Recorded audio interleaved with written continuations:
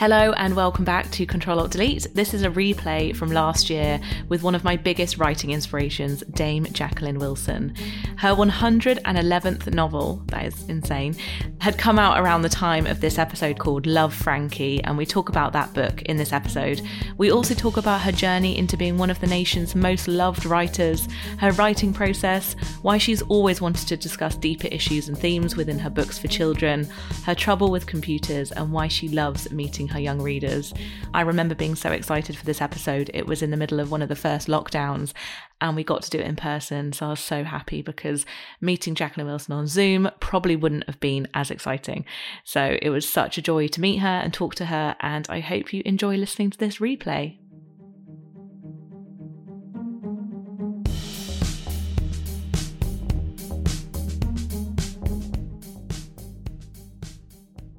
I posted on Instagram that I was interviewing you today, and it was honestly like I was interviewing 5 of the Spice Girls. You are such an icon to millennial women. I mean, of all generations, but especially my generation. We grew up with your books, and it's just such a thrill to have you. Thank you. Oh, thank you so much, Emma. That's a lovely start. So I will start off by asking you, just going kind of back. I mean, so many people have memories of you as well from their childhood. A lot of people were saying, oh, I love her books. But also so many people messaged me saying that they'd met you, or that you'd come to a play when someone had put on a play of the book, or that it was in a library or in a school. I mean, that's been a huge part of your career, hasn't it? You haven't just sat at home writing, you've met the children. I certainly have. I mean, I always was determined to get out and about as much as I possibly could, do schools, do libraries, do any festivals. And then I was married for a long time. Then I was single for about 6 years. And during those 6 years, I thought, right, I've got now to make my own money.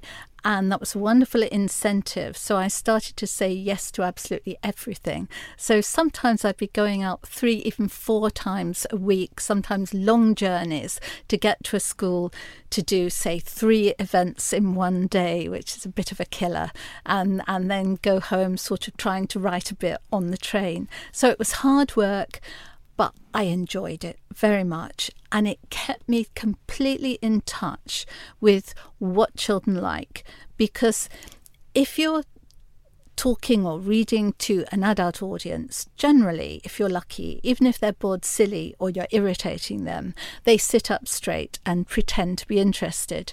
With children, if you see them slumping or picking their noses or putting their hands up because they say they want to go to the loo, they're bored. So you learn how to try and do things that they will enjoy and get something from. And if you do something that you're quite frightened of, because I was terrified at first, if you do it again and again and again, it gets so much easier. So that was really, I mean, I was relatively well known by the time I was newly single, but I was a lot better known by the time I got my lovely new partner. And she worked in the book trade, knew who I was. I'd actually done an event with her, and therefore she was completely laid back about me going out and doing as much as I possibly could and writing a great deal. So it was never any problem. And I've been able to carry on more or less ever since. That's amazing, because I guess being around the age group or the audience that you are writing for must help trigger memories or trigger ideas, because I guess I wanted to ask you as well how you can keep that teenage feeling so fresh, because in your new book Love, Frankie, which we'll talk about later, and also Girls in Love, that series that I read when I was younger, it was amazing how much you could channel that quite intense feeling. I think it's quite easy for me. I think because I've got very vivid memories of my childhood and my teenage years. And although life has changed so much, particularly for teenagers, I think, emotions don't change, and worries about, have you got a best friend, have you got a boyfriend or a girlfriend, and what are you going to do when you grow up, and, you either can't stand your parents or your younger sister or brother, or you're going through one of those bleak times when everything seems awful, and then there's this fantastic time. I can remember all those different moods and feelings, and so I just have to dress them up in sort of current ways and hope for the best. I don't try and use extremely modern slang, because it takes 6 months to a year to write a book, and then probably the same to actually have it published. And by that time, if you use a buzzword that is really considered cool now, it will have dated by the time it actually comes out. And then if you're lucky, it'll stay in print for a long time anyway. So I try to generalize things and fudge a bit in my teenage books, because most teenagers care about the way they look and the sort of clothes they wear. And I try not to be ultra specific, because, it dates so quickly. It's probably the same with social media platforms and things like that. Well, I have had to get crafty with teenage novels, in that once or twice, oh dear, my girls have actually lost their mobile phone, or it's broken, or it's been confiscated or something, because it spoils almost every plot. Because if you can get in touch with someone so quickly and find out what they're thinking, and if you are being teased or bullied at school, probably there will be nasty things on your mobile phone, but not really the most exciting literary things if you just have text speak or whatever. So I tend to ignore most of that and just hope for the best. You started writing when you were really young, and I read somewhere that you wrote your first novel when you were 9 years old. Did you have anyone encouraging you, or was it just this innate need to write? Definitely, I just wanted to do it. My parents, I grew up on a council estate. My parents were very down-to-earth people. They weren't into, I was their only daughter, but they weren't into having aspirations for me.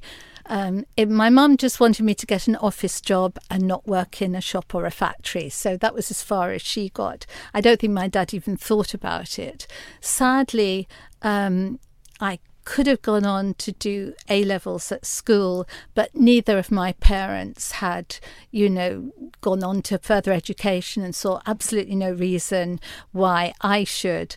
And so I didn't have a chance to go to university, which now is one of my few regrets. But even more than carrying on and maybe getting to read English or something like that, I just had this burning ambition to write.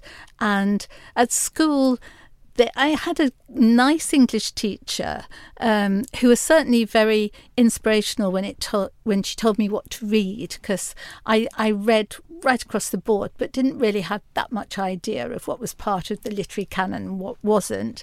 But even she didn't particularly encourage me with writing, and said, well, you're not ever going to be able to make a career out of writing, so try and think of something else you could do. Maybe you could work as a publisher's reader or something like that, which I thought quite a good idea because I love reading. But still, all the time I wanted to write, and I was lucky enough to get a job as a very junior journalist at 17, which was possible in those days. And so I can say I've been earning my living by writing ever since. Wow, that's amazing. And did you used to write your first drafts by hand? Yes, in fact, up to about 10 years ago, maybe only about 5 years ago, I like to write everything by hand. I'm a stationery addict. And, the more beautiful a manuscript book is, the more exciting it is to have a legitimate reason for using it. And so I would write an entire novel by hand, and then I would type it out. And it was a good way of doing things, because for the second draft, somehow or other, using a different medium, it made me become less of a writer, more of a critic, more of a teacher type figure, and that was fine.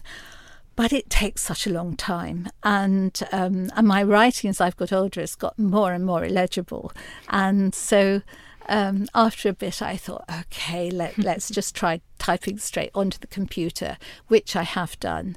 It's more frightening because I am a technophobe and I just have to look at a computer and things disappear.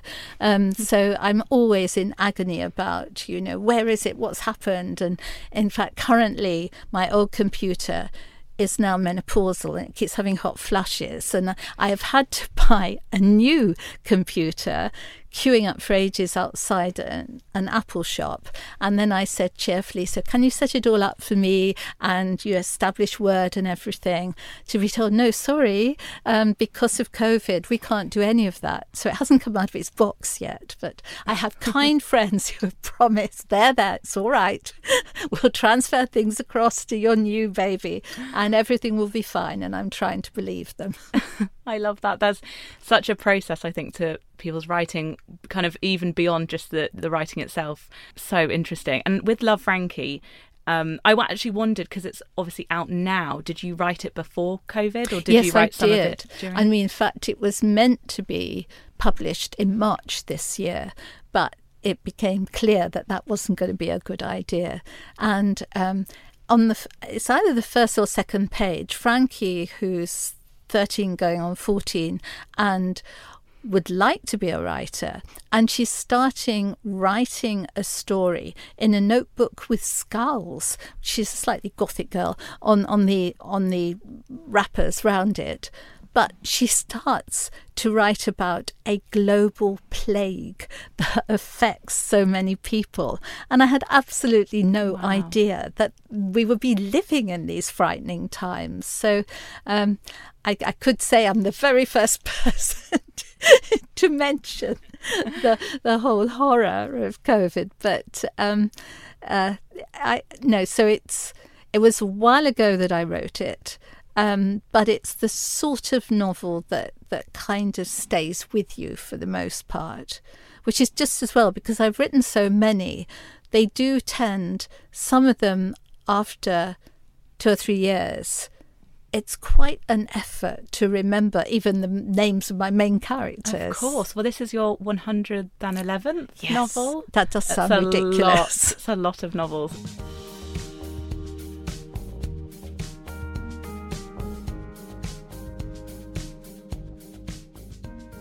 So Frankie takes a big shining to a girl in her class, Sally, and we kind of learn about the layered nuance of love, regardless that it's two girls, but it's not quite unrequited, but it's kind of complicated, and it's not very straightforward like all teenage crushes and interests are. But did the characters come to you first, or did you want to write about two girls? Well, I've been thinking for a while that I needed to write another teenage book, because I used to practically alternate books between ones for, say, secondary school readers and ones for Key Stage 2 readers. And then I thought, I haven't written many teenage books the last few years, partly because I'm not on social media myself, and it's a rare teenager that isn't. And I didn't want to sound a bit out of my depth, as if I didn't know what I was talking about. But then I thought, no, come on, let's write for, say, girls in year 9, something like that, and then younger ones who can read it, and older ones who, quite like my books, can still read it. And I think even now, falling in love is often the main concern of teenagers.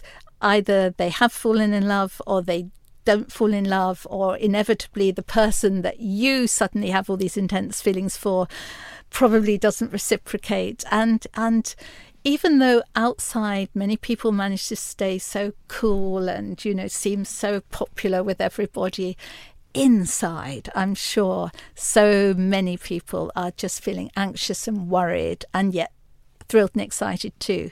So I thought, well, okay, let's write about falling in love. And you mentioned the Girls in Love series, and they have been some of the most popular books I've ever written, though I wrote them a long time ago now. Incidentally, shall I tell you how I came to write them? This was when I stuck to my typewriter for a long, long time, and then I knew I jolly well had to have a computer, and I was staying overnight with my lovely daughter who had a beautiful state-of-the-art computer, and she said, "Oh, come on, Mum, do give it a go. Look, it's quite easy." And so I started typing, and I hated it. I really did. And because I was a touch typer, the keyboard felt so wrong, and I was just typing out the quick brown fox jumped over the lazy dog and things like that, feeling so frustrated. And then I thought, no, stop it. Pretend you're writing a story. And then I thought, well, I had been thinking write about some teenage girls. And so I wrote down the name Ellie, just came to me, and what she was like, and Nadine and what she was like. And then I thought another name, okay, Magda. And then I wrote 2 or 3 pages, sort of screenfuls on Emma's computer.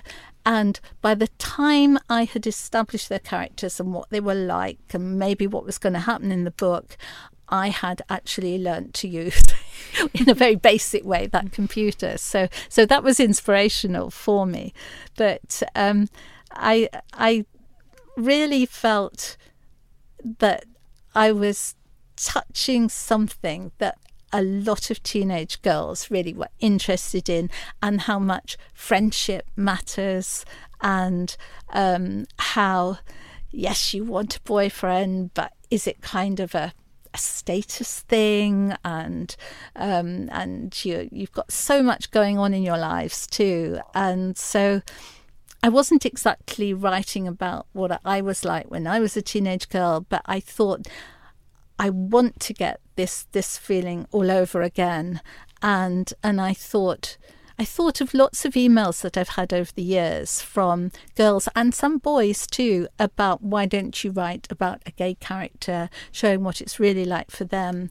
And I had generally written back saying, well, yes, I take your point, but I generally write about people with problems or issues. And I said, I don't really think there should be any problem. You know, if you're gay, you're gay. If you're straight, you're straight. I was slightly fudging things because it can be difficult, particularly if you come from a very old-fashioned family, or perhaps a religious family, or a family from a culture which finds the whole homosexual issue troubling. And so I thought, okay, let's give it a go and show that no matter what sexuality you are, or whether you're just horrified at the very idea of identifying yourself as a particular sexual type of person, this is just what it's like to fall in love. And so that was how I started off.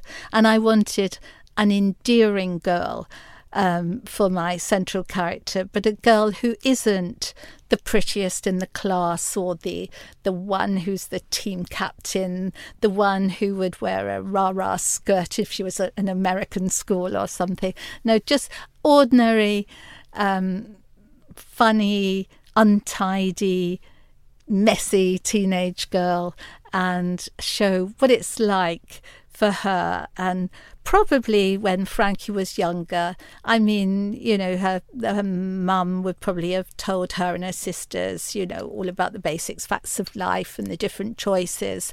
But Frankie probably hadn't even thought it through. She might have had some inkling, yeah, maybe I like girls more than boys. And yet her very best friend is Sam, the lovely boy next door. And so when she does fall for Sally, which is a very difficult choice, because you never quite know whether Sally's just playing along and just wanting to have a bit of fun or whatever. I wanted to show what it's like for your average girl. Yes, and I think a reason why I love the book so much is because it did remind me so much of Girls in Love and how I felt. And I felt like this has got it's got the same sort of feeling to it, just that excitement, and also how self-conscious you can be as a teen. And I think that's why your books have resonated so much, because reading your books, at least you've got a friend in the book. They become your friends, and they become very comforting. I love the idea of feeling that characters in a book are your friends. I remember I went to a rather high-flown literature class for a while, and I said something about, I think it must have been Jane Eyre or something like that, and I said, yeah, I really want Jane as a best friend. And the person sort of giving the class said something quite patronising, like, oh, Jackie, don't be so childish. And yet, surely you want the main character you're reading about to be, even if they're a bad person, you want to find them endearing and interesting. And so I do try and do that in my own books. Definitely. And I wondered, in general, with the promotion of this book, I've had quite an interesting year with people kind of asking me about my personal life because of my novel, and people thinking that I'm the character. And it happens so much, I think, with female writers more than men, weirdly. This book has sort of been tied to you a little bit with the timing of your own personal news. It doesn't seem like news. It should never have been a headline, but You know what I mean. Well, this is it, in that I knew that if I wrote a book about a girl falling in love with another girl, and particularly because I write in the first person, a lot of people would think, hello, is Jackie Gay herself? And in actual fact, in the book world, everybody, I think, knew, because I've been with Trish, my partner, 18 years, and she was in the book world too. And, we'd go to parties and conferences and things together, and all my friends and family knew, and people that lived near me, but I hadn't actually ever literally stood up and made a statement, because I didn't really think that was necessary, particularly at my age. And but I thought, yeah, there is going to be a lot of interest in this, and people are going to feel it's autobiographical, which it isn't. But I thought I will now sort of reiterate the fact that I'm not appropriating anybody else's lifestyle or experiences, in that, yes, I am living very happily with my long-term partner. However, I didn't go through any angst-ridden worry and uncertainty in my teens, because, I don't know, I think I've always been quite open-minded, and basically, for me, it's more a question of who I fall in love with, rather than, I've never had a particular type of person, and it doesn't really matter to me what somebody looks like, or indeed what sex they are. It's just, are they fun to be with? Do they like reading too? Are they amusing? Are they kind? I was married to a man for many years, and then I was single for 6 years, and now it's 18 years with Trish. These have been the best years, but she's there forever, one hopes. But I find it difficult to say I'm 100% this or 100% that, because it just depends on who you might meet. Exactly. And I think that's what's so inspiring, I find, about the younger generation now as well, is there's this fluidity to their existence. It feels like we don't have to stamp a label on anything as much. I think that's one of the most wonderful things, in that you can just be yourself. I mean, most people can. Sometimes families put pressure on people, or circumstances are different, but for nowadays, for the first time, as far as I'm aware, for a long time, you can just wait, you can just see what happens, and it's so much easier. And I think, well, it varies. Young people are mostly much more relaxed and tolerant about most things. So it just seems a nicer world in that respect. Yes. Exactly. And the more books we have about it as well, just it feels like it's becoming not even a topic to discuss. Yes. It's just there Yes. in the libraries, on the shelves. That is, I think it's when things break through, and you don't have to say, well, this is a book that sits on a shelf about gay issues. This is a book that sits on a shelf about disability issues, or I mean, if this is an exciting book or a funny book is a much better description. Totally.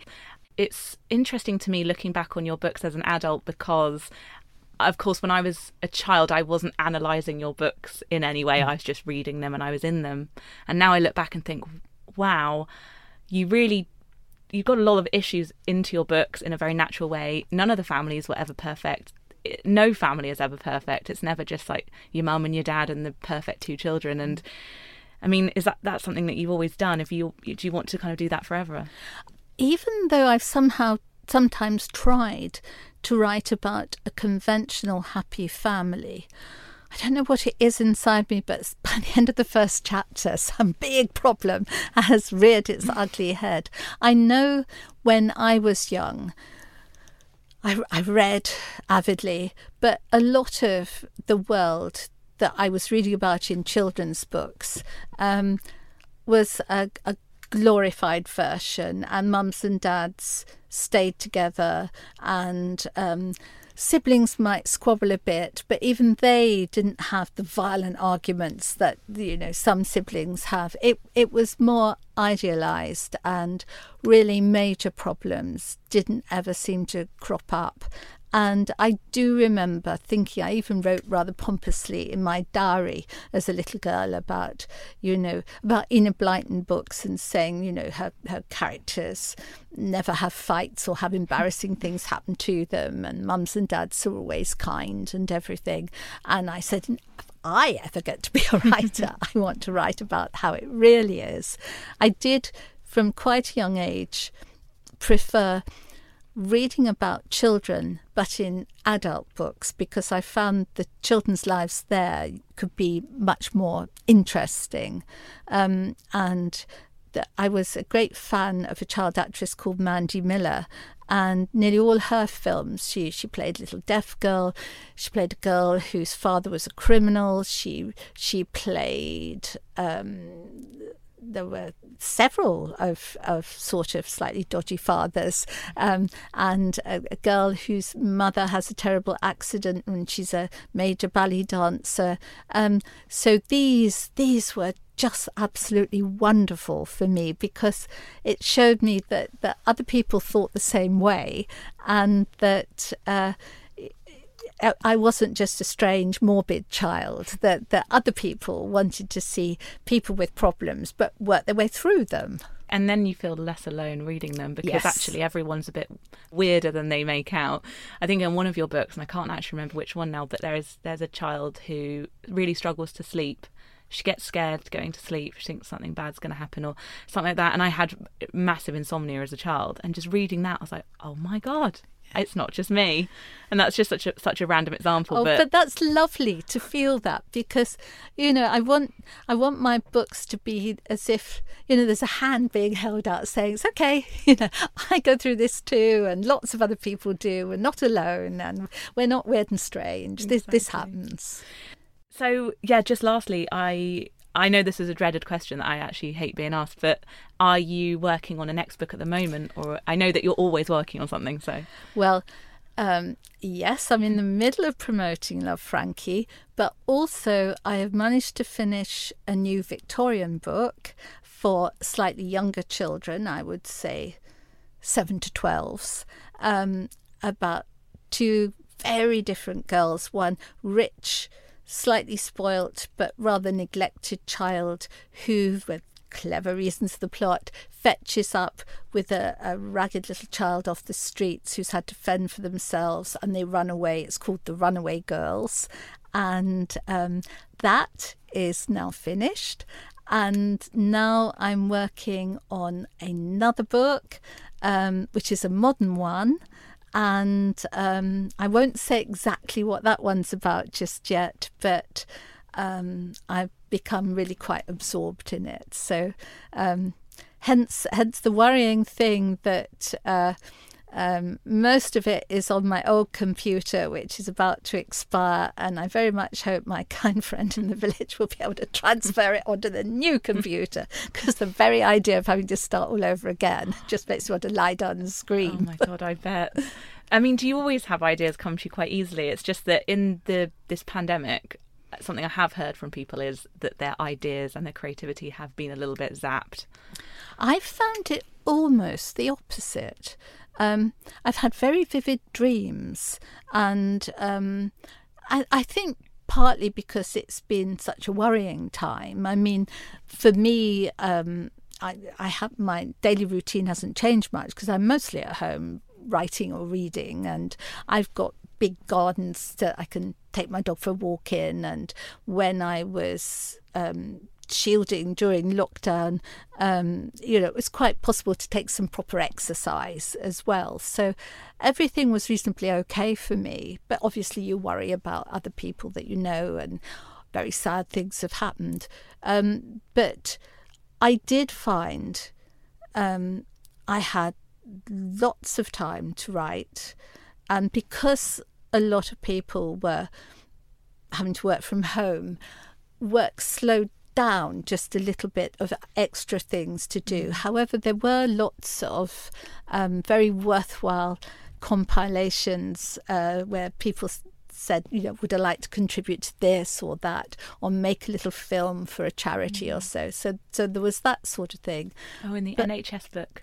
Oh, I am just such a fan of Adam Kay, and I hooted with laughter over his book. And so it was lovely to contribute that. And I don't know whether he did it for everyone. He's such a nice man. I'm sure he did. But he wrote me the most beautiful, sweet, personal letter. Oh, that's lovely. Just... yeah, number one. Well, I have various different men. I'm also very fond of Richard Osman, who I met once, and I've just read his very funny detective story too. Yes, I love that. There are some lovely guys around. People think, because sometimes the dads in my books don't always pass muster, but then neither do the mums, that I'm kind of anti-male. But I think a lot of my very best friends are men, and they are 2 stars. Well, thank you so much for today. That was totally wonderful. I had so much to ask you, so I hope I got it all in. But thank you for Love, Frankie, and for all the books over the years. I'll stop now, but thank you. Oh, well, it's been great to talk to you, Emma, and good luck for not only your Olive, which is doing very well, I think, and then you've got another book, a non-fiction book out? Yes, I have, yes. It's out actually on Thursday. Oh, brilliant. Well, very best of luck to that too. Thank you so much.